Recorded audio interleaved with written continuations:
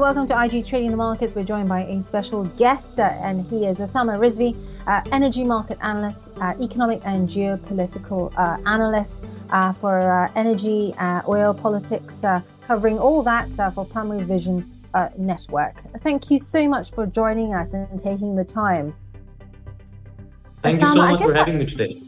I guess we need to really start with the elephant in the room, rising geopolitical tensions in the Middle East. We saw those drone attacks, of course, shipping now in the mix, even more, shall we say. Do you see this as a pivot point for the story? Are we now seeing a bigger, more serious move, and could this then lift oil prices further? When it comes to oil prices, I have a particular point of view in that regard. So the recent geopolitical tensions, although very important and significant, we have all observed that they have not been able to register what most people thought, most analysts thought, the price increase, in Brent or WTI. And there is a reason behind that, because there are two different nodes of the narrative, let's call it.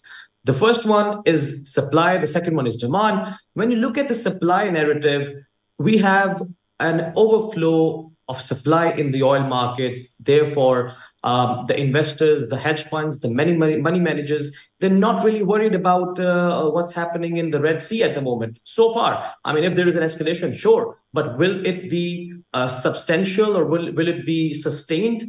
I don't think so. There can be a spike, there can be a temporary rally, but for me, for oil prices, it has more downside than the upside. The reason I say that is, first one is non-OPEC supply. According to IEA, EIA, OPEC, all of them, it might add about 1.5 million barrels per day to the global supply.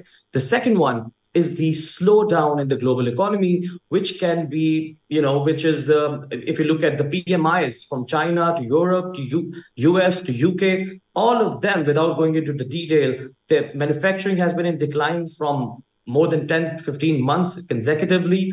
You look at banking credit, one of the biggest indicators of economic health, it has shrinked for the first time in 50 years in the US. China, Evergrande, structural issues, the stimulus isn't working. Europe, well, it just averted a recession. Some might say that it is entering another one. So global economy and the supply factors, both of them are sort of keeping, putting a downward pressure on the oil price rally at the moment.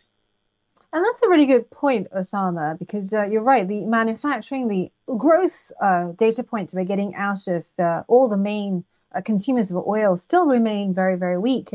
We've got the OPEC Plus meeting, speaking of OPEC, on February 1st. What do you expect to hear from them? Things are pretty tricky when it comes to OPEC these days, because OPEC and OPEC Plus has been trying to stabilize the prices, the market. However, an increase in non-OPEC supply, and the biggest one coming from the United States of America, which now sits atop 13.24 million barrels per day of production, that has seriously undermined these efforts.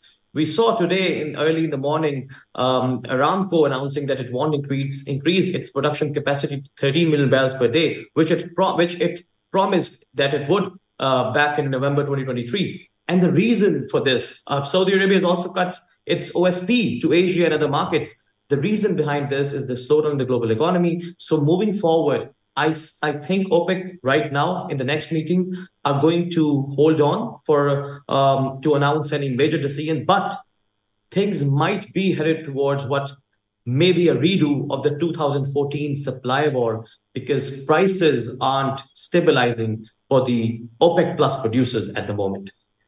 So, Osama, let's have a look at prices now. I'm looking at US crude at the moment, currently at around 76.64. Just checking in on also on Brent, if I may. Brent is around 81.66 at the moment on our IG platform. Where do you expect prices to go given the supply picture, given the soft demand picture? I think, and many banks, investment banks and hedge funds also have reduced down their price forecast. So I believe Brent would average somewhere around 78 to 80 barrels, $80 per barrel for the year. However, that is not to say that it cannot fall further. if there is a de-escalation, the Middle Eastern conflicts, I believe that oil price has the potential to go all the way into the lower 70s. And I say that because I still see a recession coming. I've just mentioned a lot of indicators. If you look at the data from ICE or CFTC, hedge fund and money managers have been net sellers in the previous 20 weeks. Recently, they just purchased 46 million barrels of positions, but that was to cover their short positions, not to buy new one. So the overall sentiment when it comes to the paper markets and when it comes to prices is bearish, is intensely bearish. The geopolitical conflicts or developments are just holding it where it is. Without it, oil prices will fall into the lower 70s. Thank you very much, Sama. Rizvi there, joining us from Pakistan, energy market analyst for Primary Vision Network. This is IGTV.